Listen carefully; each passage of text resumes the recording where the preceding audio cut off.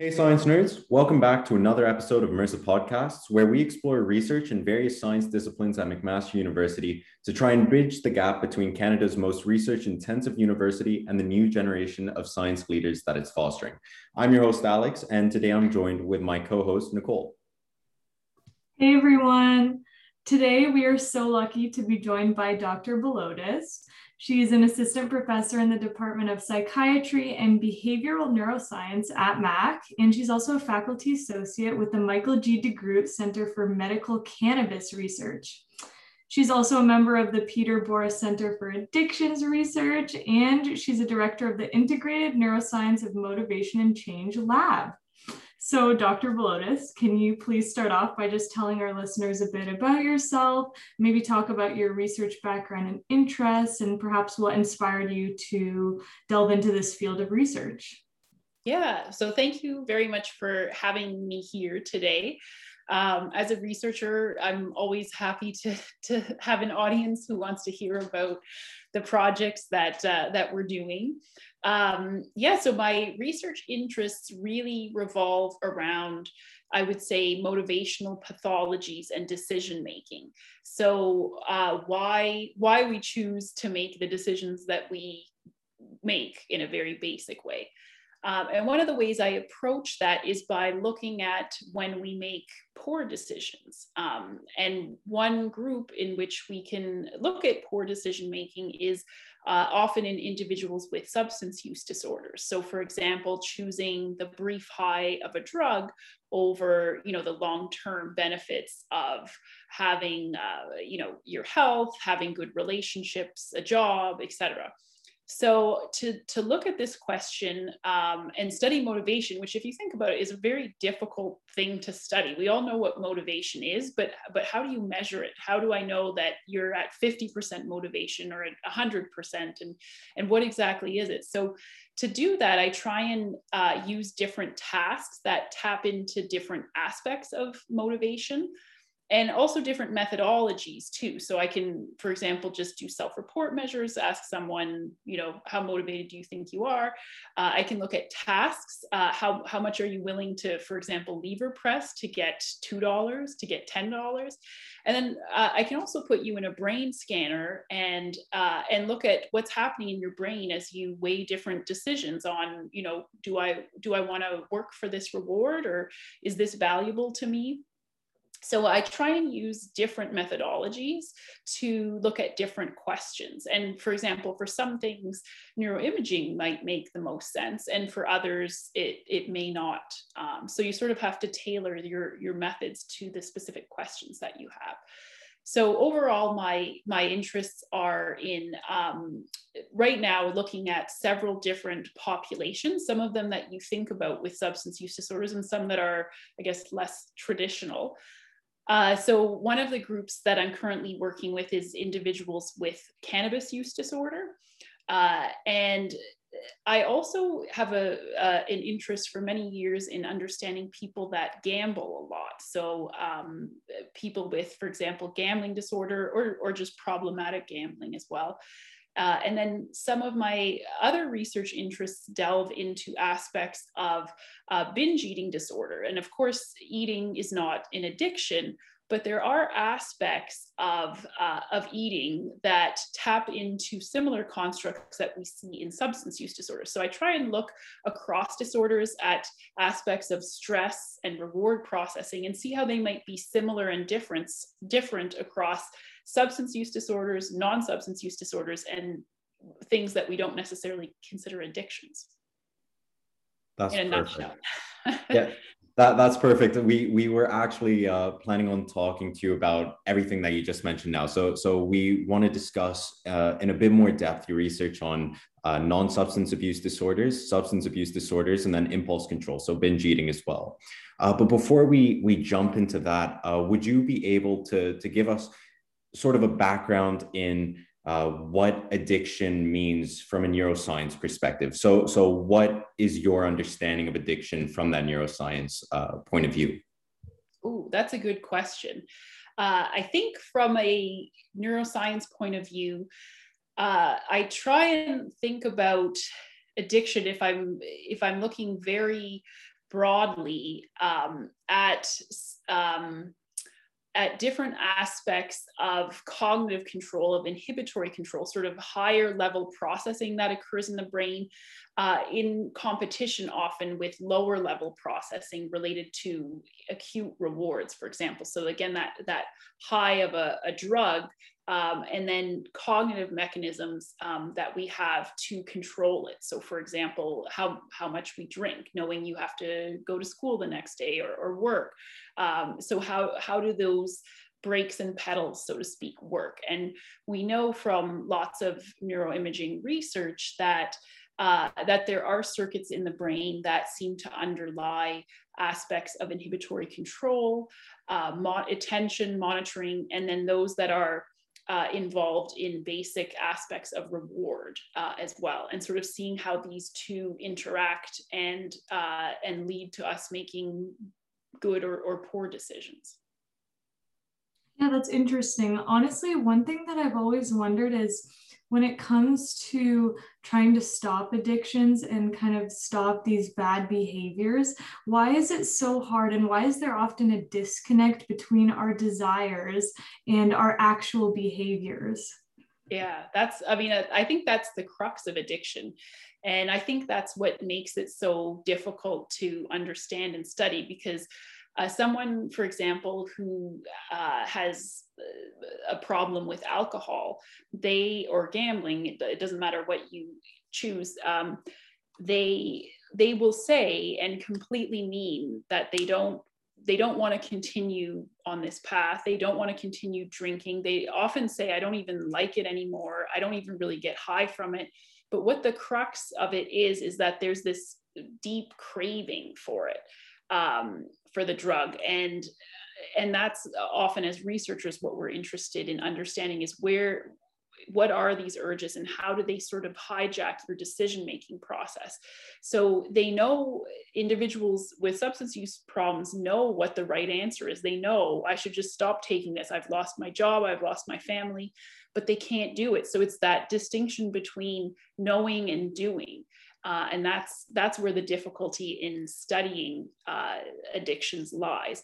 And that's why you can't just necessarily ask someone for their opinion and what the right answer is. Often we need to look at tasks where we get into different aspects of behavior, because people often act very differently than what they say. Absolutely. And I think you mentioned a great point where people might notice the detriments of their behaviors, and yet they still pursue that addiction. And you mentioned it in the context of alcohol abuse, but in a non-substance abuse perspective, so gambling, which you mentioned was the main focus of your non-substance abuse research. We were just wondering if you could sort of explain your research on non-substance abuse and how that's developed in recent years. Yeah, so I think gambling has always been an interest of mine because it is non-substance based, and it's the first recognized non-substance based disorder. And so I always think of gambling as a way to look at the brain without having a substance on board. So when you look at brain scans from someone who has been consuming alcohol for 30 years very heavily, you don't need to be a neurologist to see that their brains look very, very different. There's a lot of atrophy. There's a lot of things that happen after heavy alcohol use for many years. So one of the problems as researchers is you don't know if it's a chicken or an egg effect. How much relates to the actual substance and how much relates to perhaps differences that were there to begin with. With gambling, we can look at the brain and say that it's non-substance based. That's not to say that gambling doesn't have an effect on the brain, and that gambling may change the brain in some ways as well. But we don't have the same neurotoxicity with that we need to deal with when we look at gambling. And so some of the work that I did used similar tasks to look at reward processing in individuals with gambling disorder and compared it to healthy controls. And we found very similar differences to those that had been shown in substance-based disorders. So showing showing, for example, less activity in ventral striatal areas when you're anticipating rewards.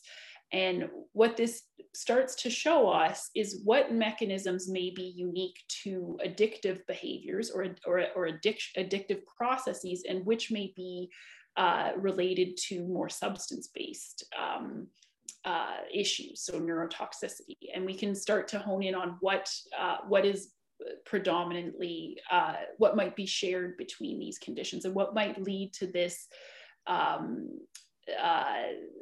this bad decision making that we see, this chronic sort of repeated poor choices in favor of a substance or a drug over longer term rewards.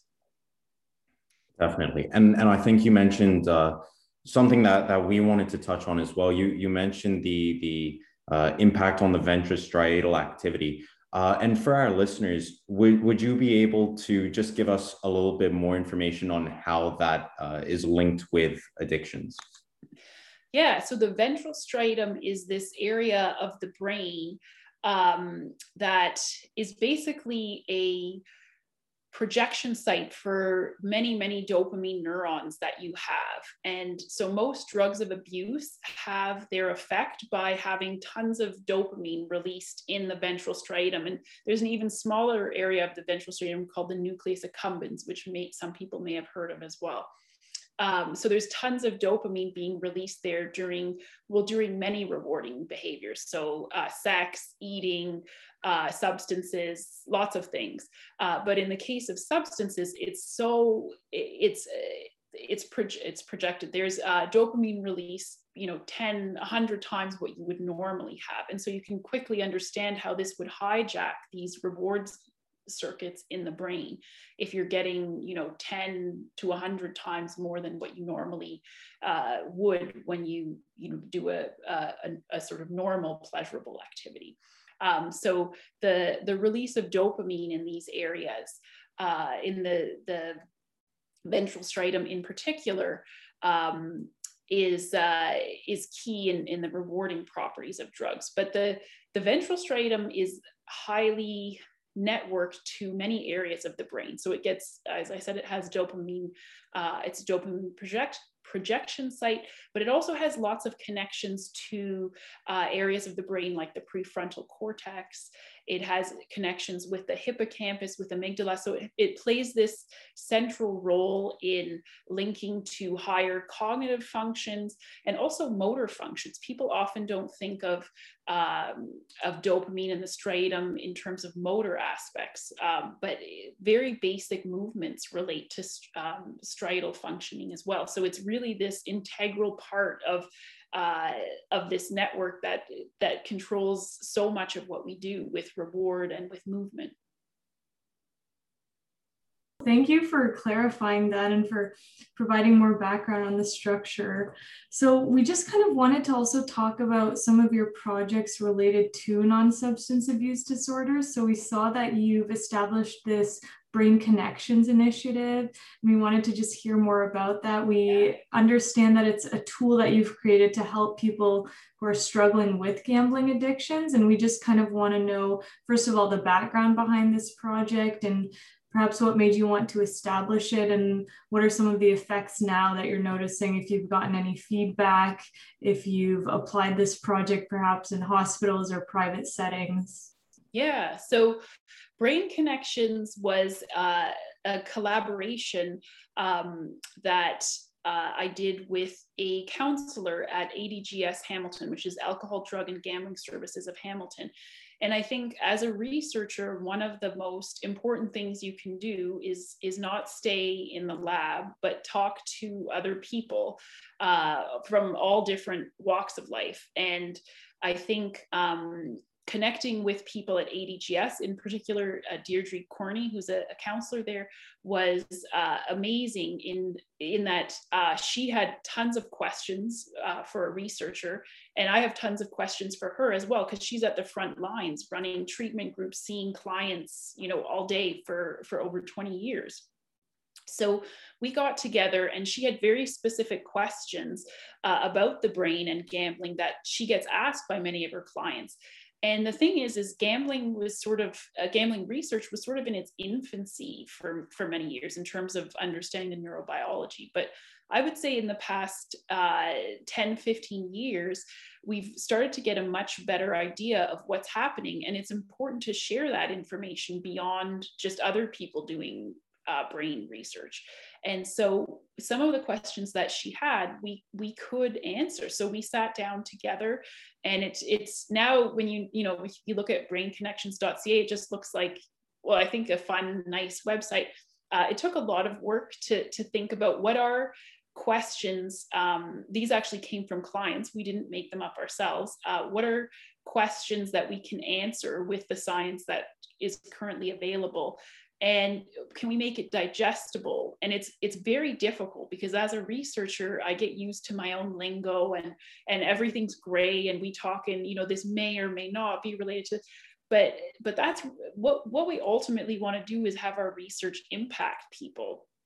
And so sitting down with a clinician and really hashing out what's meaningful, what can I take from this? So now we've developed, for example, handouts that she can work with, or clinicians can work with clients if they have specific questions about the brain. So for example, why can't I stop thinking about gambling? How is this similar to other addictions? Actually, questions that we've just sort of covered now as well. So we tried to take very current literature and make it in digestible form that they can read a little bit about it. Then there's like an interactive component, and then there's sort of follow-up questions that they can think about how this relates to their own life. And so I can't accent enough how difficult it is to do this work. When you read it, it sounds so simple, and it's really, Deirdre and I going back and forth for quite a while. Like, does this make sense? Okay, what about this? And then we reread it a week later, and none of it makes sense. And going back and in the end, getting a product. So these handouts that are used in therapy sessions now. And we've done a bunch of podcasts, we've done webinars, we've gone to conferences all across now North America. Well, not in the past year, but done a few things on presenting the data to different audiences, including clinicians. And one of the most rewarding things I heard was in one of the sessions, someone was asking specifically, in my groups, I like to do the handouts like this and bring them up at this point of therapy. And it just hit me like this, this little handout thing that we developed is being used in different ways and supplementing therapies that are ongoing and providing other information. So that was highly rewarding. So conducting knowledge translation activity is important. It's difficult, but very, very rewarding. Absolutely. And I think you touched on such a key point there, because research will always be valuable, but unless you can translate that knowledge to the lay audience, it can remain inaccessible. And I guess what you've managed to do is with that knowledge translation, you've brought it to therapy sessions. You're able to implement it into helping people get better and fight their addictions. So I also wanted to link that to a recent review paper that you talked about, where you mentioned that there are cultural differences in these addictions. So you had one review paper that looked at gambling addicts in the US compared to those in Spain. And you mentioned that there are socioeconomic differences, there are cultural differences. And so you can't really inform policies without looking at that particular jurisdiction. And I was wondering if your current knowledge translation with Brain Connections, or in any other initiative that you have, if that has helped you sort of inform policies within your jurisdiction, or if you aim to do that in the future. Ooh, your question is so spot on. So actually right after this this meeting, I have another meeting with some members of the OGRS, the Ontario Gambling Research Society, which we started up a few years ago now, and we're still small, growing group of researchers conducting research in gambling in very different ways across Ontario. One of the things that's come up very recently is Ontario is now proposing an iGaming model, which is developing many more gaming and gambling venues online. And gambling is a huge revenue for the province, for the country, but I'll speak more knowledgeably about Ontario in particular. And so we have a meeting with them, as well as some related institutions, about how this iGaming model is basically going to be developed. So asking them to consider what research they are considering in developing the model. Are they thinking about the impacts beyond just budgetary ones or beyond financial ones? There are many impacts, both good and bad, on society in terms of interpersonally, regionally, culturally. And those are not often easily deduced just through dollars spent or dollars earned.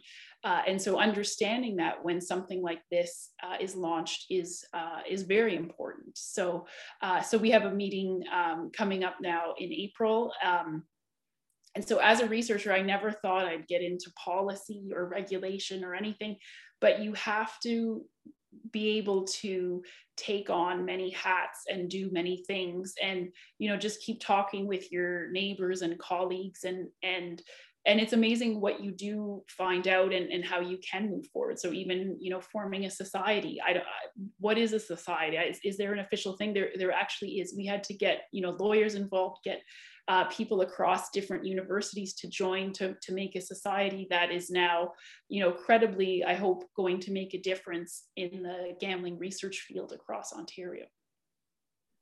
Exactly. And I think you also mentioned another thing there, where in gaming, they're starting to incorporate these gambling incentives, so loot boxes or packs, where you basically you pay to win, but you also pay to find out if you're going to win.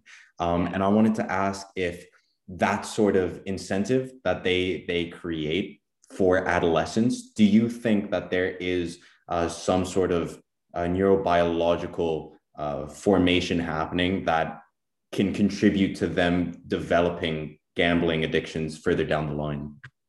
Yeah, I do think there needs to be a lot more research in this area. We've known now for quite a few years that gambling and gaming features are starting to fuse together. And I think it'll be less and less, or it'll be, more and more difficult to separate them in the next few years, because you have these elements of gambling that are coming up in insidious ways in gaming, and vice versa as well. There's a lot of gamification of different gambling aspects too.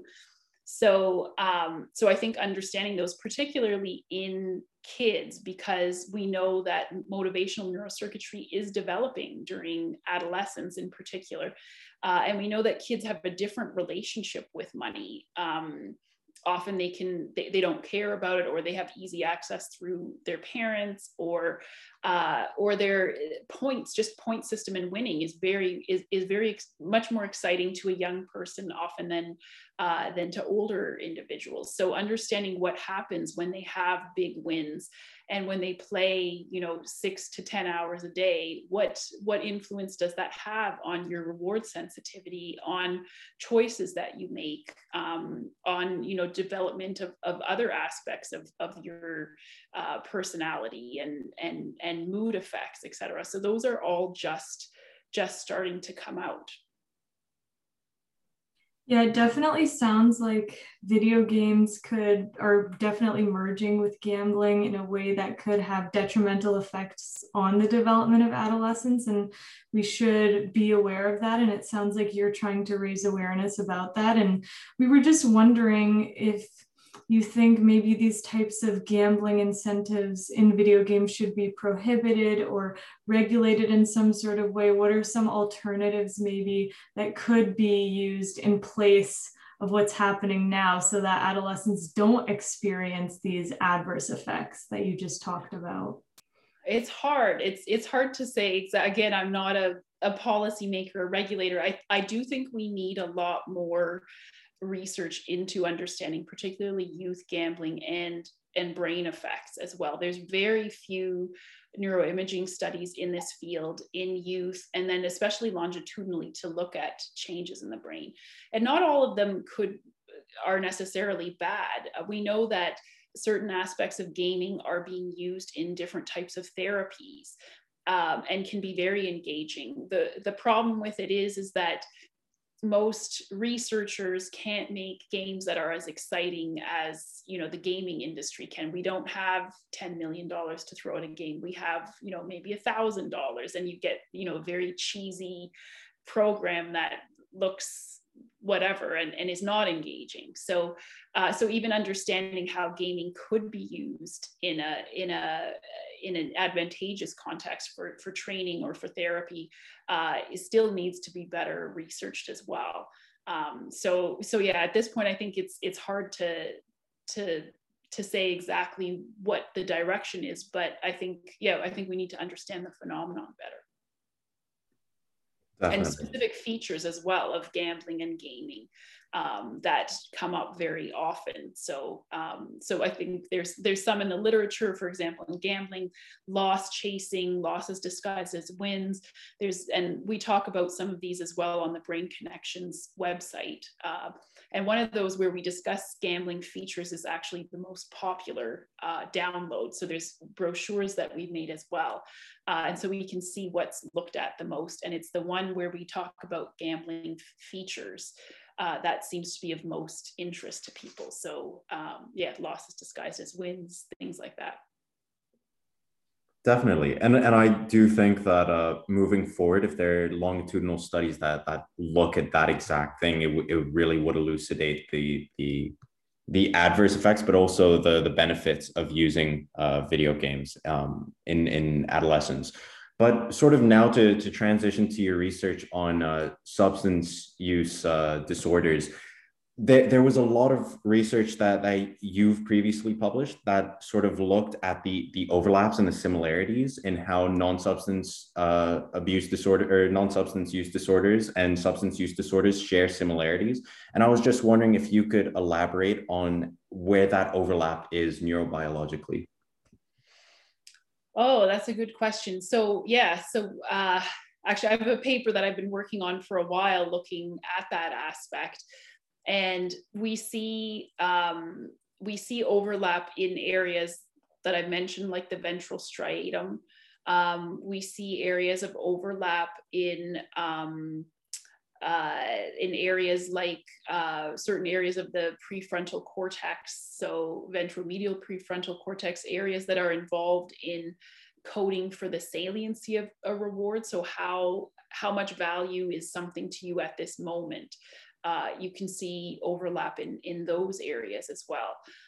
There are some differences that are noted as well. And I think that's important too, as I said, for different reasons, to distinguish perhaps what relates more to neurotoxicity of certain substances. And in gambling disorder, the differences in dopamine that have been well documented across many substance use disorders have not been found. So the idea of, for example, down-regulated dopamine receptors in opiates, in people with opiate use disorders or cocaine use disorders, that has not been documented as well in gambling, for example, in humans. Okay, thank you for sharing that. We actually wanted to transition specifically into your research on cannabis because we see you have a lot of work on this particular field. We also see that you started a course with some of your colleagues called the Science of Cannabis course.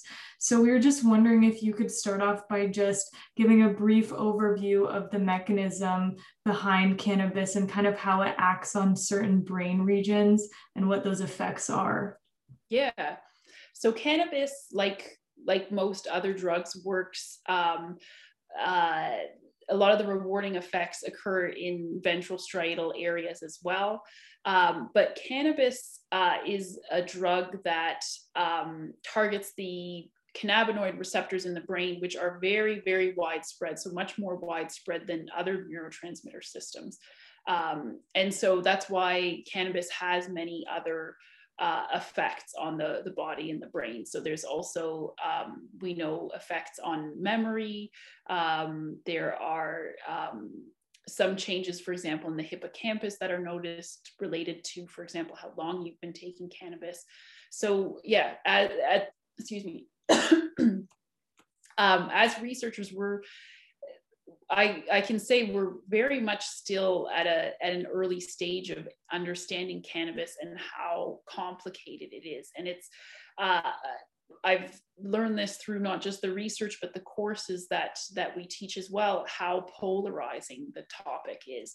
People usually have a very firm opinion already that, you know, this is the best drug in the world, or, you know, this is the worst drug in the world, it ruined my life. And there's the research that exists on it is nowhere near that polarizing, and there's very little of it, to be honest. And so in the courses we review and discuss what is and isn't known, and what becomes clear is that there have been so many changes in the past few decades related to cannabis. So for example, rising potency rates. So studies that were done in the 70s and 80s, first of all, there weren't many on cannabis because people were more interested in other substances like cocaine and opiates. But those that were done, you know, sometimes on people smoking 2 or 3% THC cigarettes, which is not what people are using now.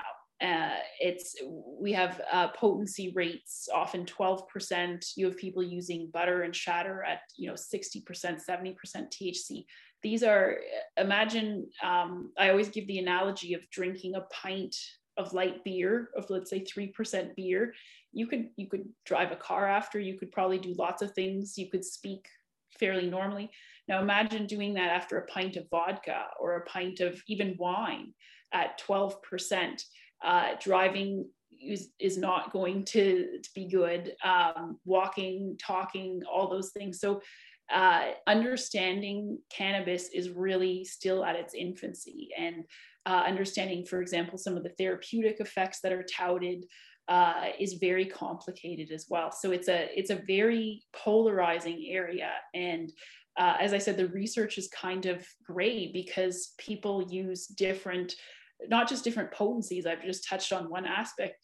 There are hundreds of different cannabinoids, and we mostly talk about THC. Some people have heard of CBD now, but there's 100 others that are interacting in ways that we don't even know.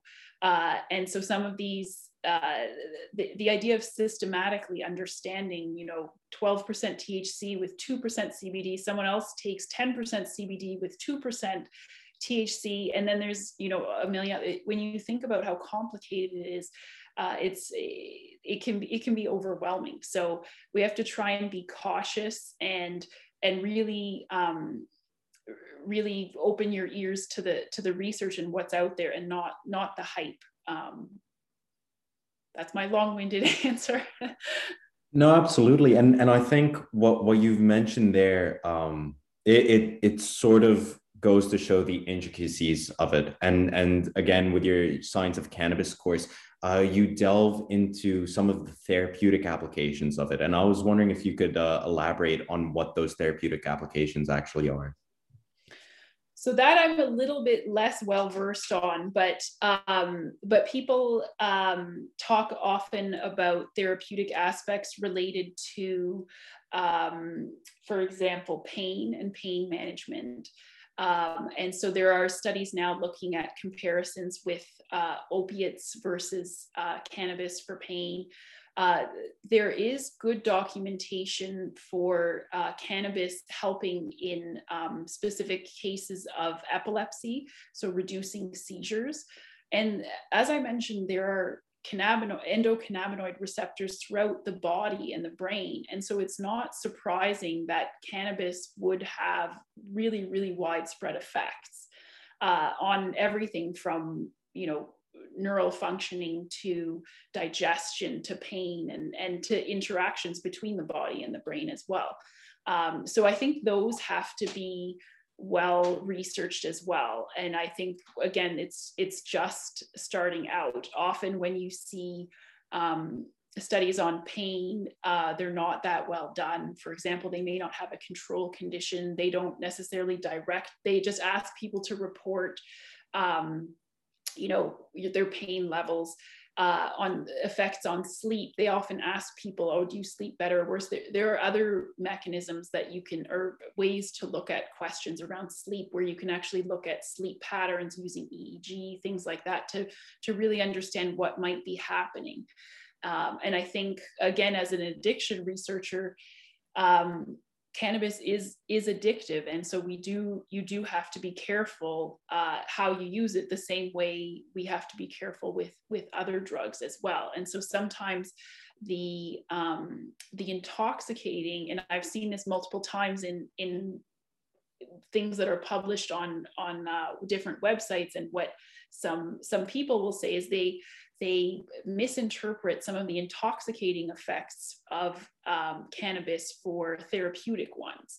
So, for example, feeling less anxious. Well, that's an intoxicating effect. Alcohol also makes you less anxious if you drink a few glasses of beer or wine. So I think understanding, making these distinctions and listening to the science, I think is what's going to have to happen. And I think in the next few years, there will be more clarification as to what the therapeutic effects are. And a lot of it may relate to the complexity of the cannabinoids interacting. So you probably hear lots about CBD ratios to THC, and there's starting to be more talk about other cannabinoids and terpenes and how they interact as well. And that may be where we elucidate more of the effects. That's really interesting research. And I honestly only knew about CBD and THC, and I didn't realize how many other cannabinoids there were and how much research I guess there still is to be done in this area. And that makes me think about the risks and what we know about the risks of cannabis use, and potentially what are some of the things we haven't even discovered yet. And I guess that would only be accomplished with more long-term studies, I think, as Alex mentioned earlier. I think you sort of answered my question, but I just wanted to know a little bit about how cannabis addiction develops and what that mechanism is, and if you could maybe expand on that. Yeah, so I think for years people mentioned that cannabis isn't addictive, and it was one of the few drugs that aren't. And if you go back far enough in time, people said that about cocaine as well. And slowly there is more and more recognition that you can be addicted to cannabis, and it can affect multiple aspects of your life as well.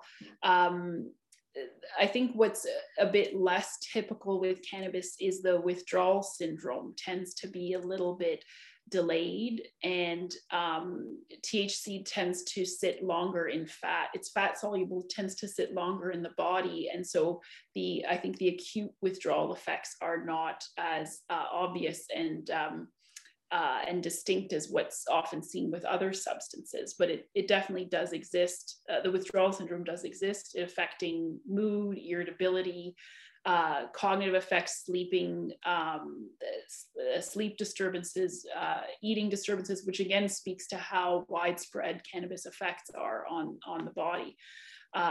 So yeah, I think we're still at a point of understanding exactly the different phases as someone starts to use more, and characterizing those as well. Definitely. And I think just there, you also touched on the addiction of other drugs and how cannabis is only just being brought up into the discussion recently. But I was wondering more so for your research, what other drugs are you interested in? So aside from cannabis, I know that recently you also published a paper looking at cocaine addiction, and I was wondering if like where that research is progressing, but also if there are any other drugs that you're looking into going forward. Yeah, so I'm interested in, I guess, lots of different substances. I did, there was a study with individuals with cocaine use disorder that we did in particular to understand the effects of abstinence. So looking at the opposite, what happens to the brain after you stop using, which is sort of not been well researched. Everyone is like, this is your brain on drugs, but lots of people stop using and recover. And what does that mean? What does that look like? So that was the inspiration behind the cannabis use disorder study. I'm interested on I guess more of a high level of substances, less specific, the pharmacokinetics of what, for example, cocaine versus cannabis is doing.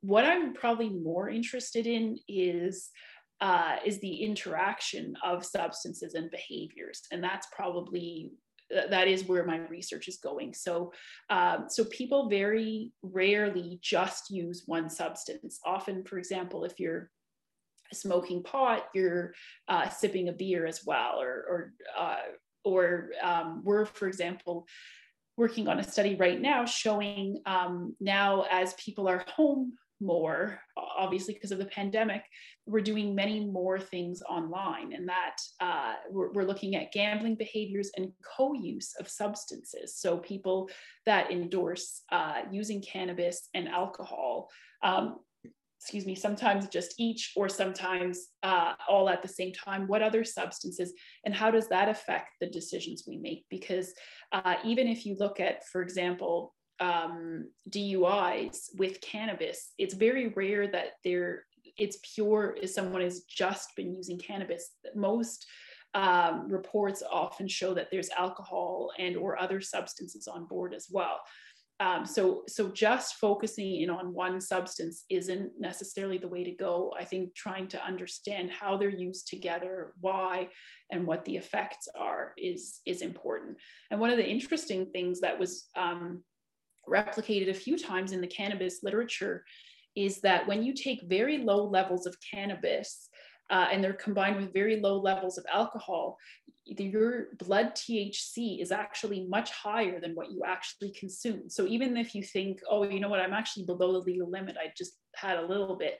Once you combine it with another drug, there are very potent effects that change the way not just you think and behave, but physiologically, if you're tested, you may say, you know what, I actually didn't have that much. And your physiology will show something very different, which is interesting to understand, to think about as well. Oh, wow. Yeah, that is really interesting. And actually your point about the interactions of different substances and how they influence behaviors ties in perfectly to our last topic about binge eating, because we saw that you published a paper about the interactions between food addiction and substance abuse disorders. In particular, I think you talked about alcohol misuse, food addiction, and how both of these, I guess, substances or behaviors are related to impulse control. So I'm just wondering if you could talk about that and perhaps maybe the neurobiological mechanism behind impulse control and what areas of the brain are involved in that response. Yeah, so yeah, like you said, I'm very interested in potential overlap between different conditions. And I think binge eating disorder, which affects a lot of people, more people than those with anorexia and bulimia combined, is something that we struggle with as a society. It's this binge eating disorders associated with higher rates of obesity. And so, yeah, so I'm very interested in understanding, is there overlap in mechanisms like impulse control, as you mentioned? And I think we do see from a neurobiological level, we do see similarities in, again, for example, decreased anticipatory reward processing when looking at cues for monetary reward, which is a way to say, these are some studies that we did that showed basically alterations in reward processing that are non-food related. So some of these are similar. We see in binge eating disorder, heightened cue reactivity to food cues, both on a neurobiological level, behaviorally as well. And those are similar to the same way in substance use disorders. You see in an individual with gambling disorder is very quick to recognize gambling related phenomenology. They'll notice, signs for a casino opening up before they notice that a new restaurant is opening up next door to them. So there's a lot of phenomenological similarities across these conditions. The idea of food addiction is still quite controversial and needs to be, I think, researched quite a bit more. But again, there are ideas that this loss of control when you're faced with a substance is often quite similarly described in individuals that meet criteria for food addiction and what we see in substance use disorder. So this, saliency of food cues, thinking about food all the time, often binging as well. The way it sort of hijacks your attention and the choices that you make. And again, this knowing the right thing to do and not being able to do it. And there's a lot of shame associated with it. I think with substance use disorders, there's a lot more understanding now about them. I think behavioral addictions are still in their infancy as well, in terms of people still using a moralistic model and saying, hey, why don't you just stop? Like, just control yourself. And we still say that and do that with food as well, even though we have these, high fat, high sugar, high salt, delicious, palatable foods that are, hitting your brain in a way like a Pop-Tart that, that would never turn up in nature, that level of fat and sugar and salt.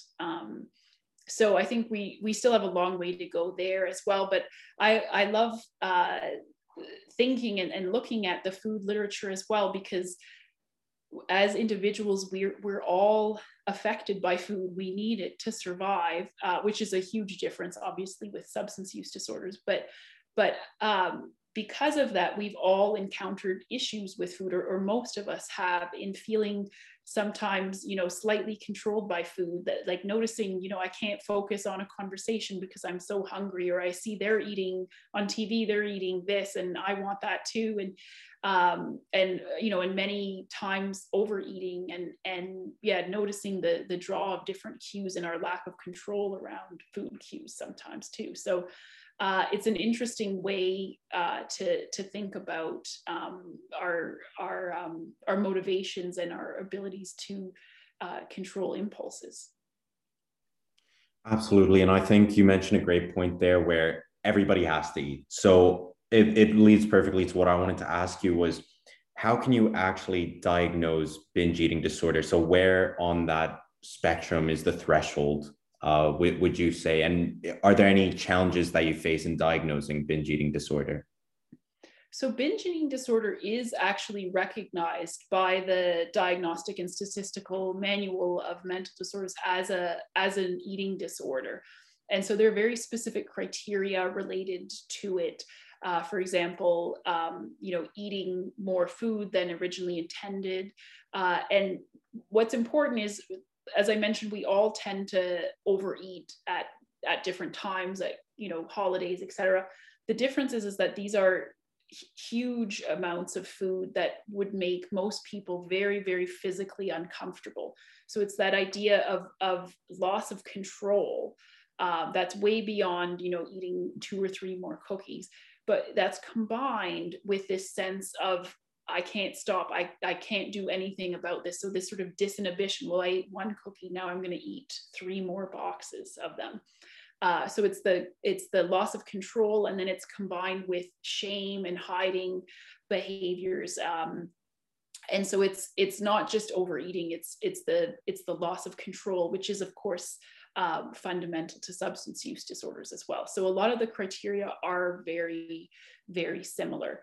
I think some of the differences that we see coming up with binge eating disorder that seem to make a difference in diagnosis is and this speaks to some of the cultural aspects, there's often this overvaluation of weight and shape. So there's this idea, you know what, if I was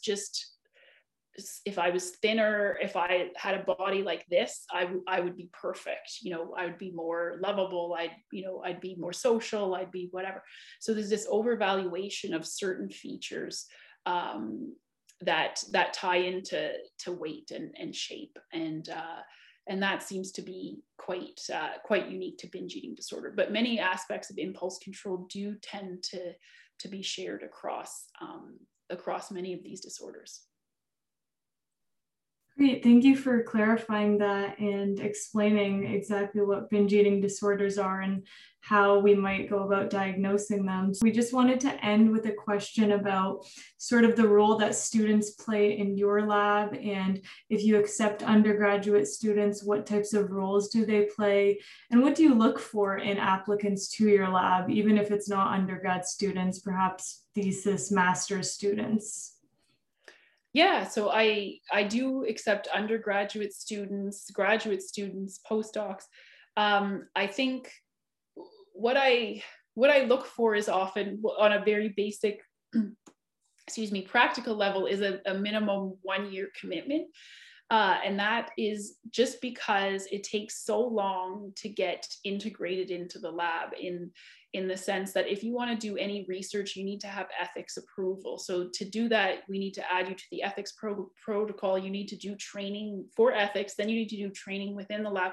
That can't be done in 2 or 3 months, or at least not easily. So for a student to have a really good experience, and for me as well, to feel that they're, really getting something, there needs to be a significant time commitment. Then after that, what I try and do is mostly start off students on basic aspects of running studies. Sometimes it's data entry stuff, making spreadsheets, running participants, recruiting participants. So even though I talk about all this research, somebody has to call these 50 participants, schedule them to come in Thursday at 1, Friday at 2. There's so many people involved. So a lot of it has to do with recruiting. They're going around to casinos, posting flyers, calling people up, putting stuff at bus stops, going to meetings, recruiting people from the eating disorders clinic. So there's so much legwork that needs to be done. And I think if you're interested in research, you need to do all aspects to appreciate what goes into a final paper, where you just mention, a few things and not all the details and the difficulties of getting this together. So understanding that data doesn't just appear, you have to make the people come in and run things, start to understand how important it is to be consistent and systematic on running tasks. There's safety considerations, there's research considerations. So sort of getting to know all that, and then slowly getting more comfortable analyzing data, writing it up, interpreting it, and then presenting it in different ways, whether it's at a poster session, at a conference, or eventually in a published paper as well. So it takes quite a while. And there's many different phases, but I think, there needs to be a significant time commitment and willingness that, if this needs to get done to get the study done, we will do it. We will, recruit at a mall. Well, these things don't exist right now, but doing what you need to make everything come together. Absolutely. But just because we've run out of time here, but Dr. Balodis, we want to thank you so much for talking to us about your research on substance abuse disorders, non-substance use disorders, and also the role of undergrads in your lab, impulse control. It's been an incredible talk to have with you, and we really, really appreciate you coming onto the podcast to share your research with us.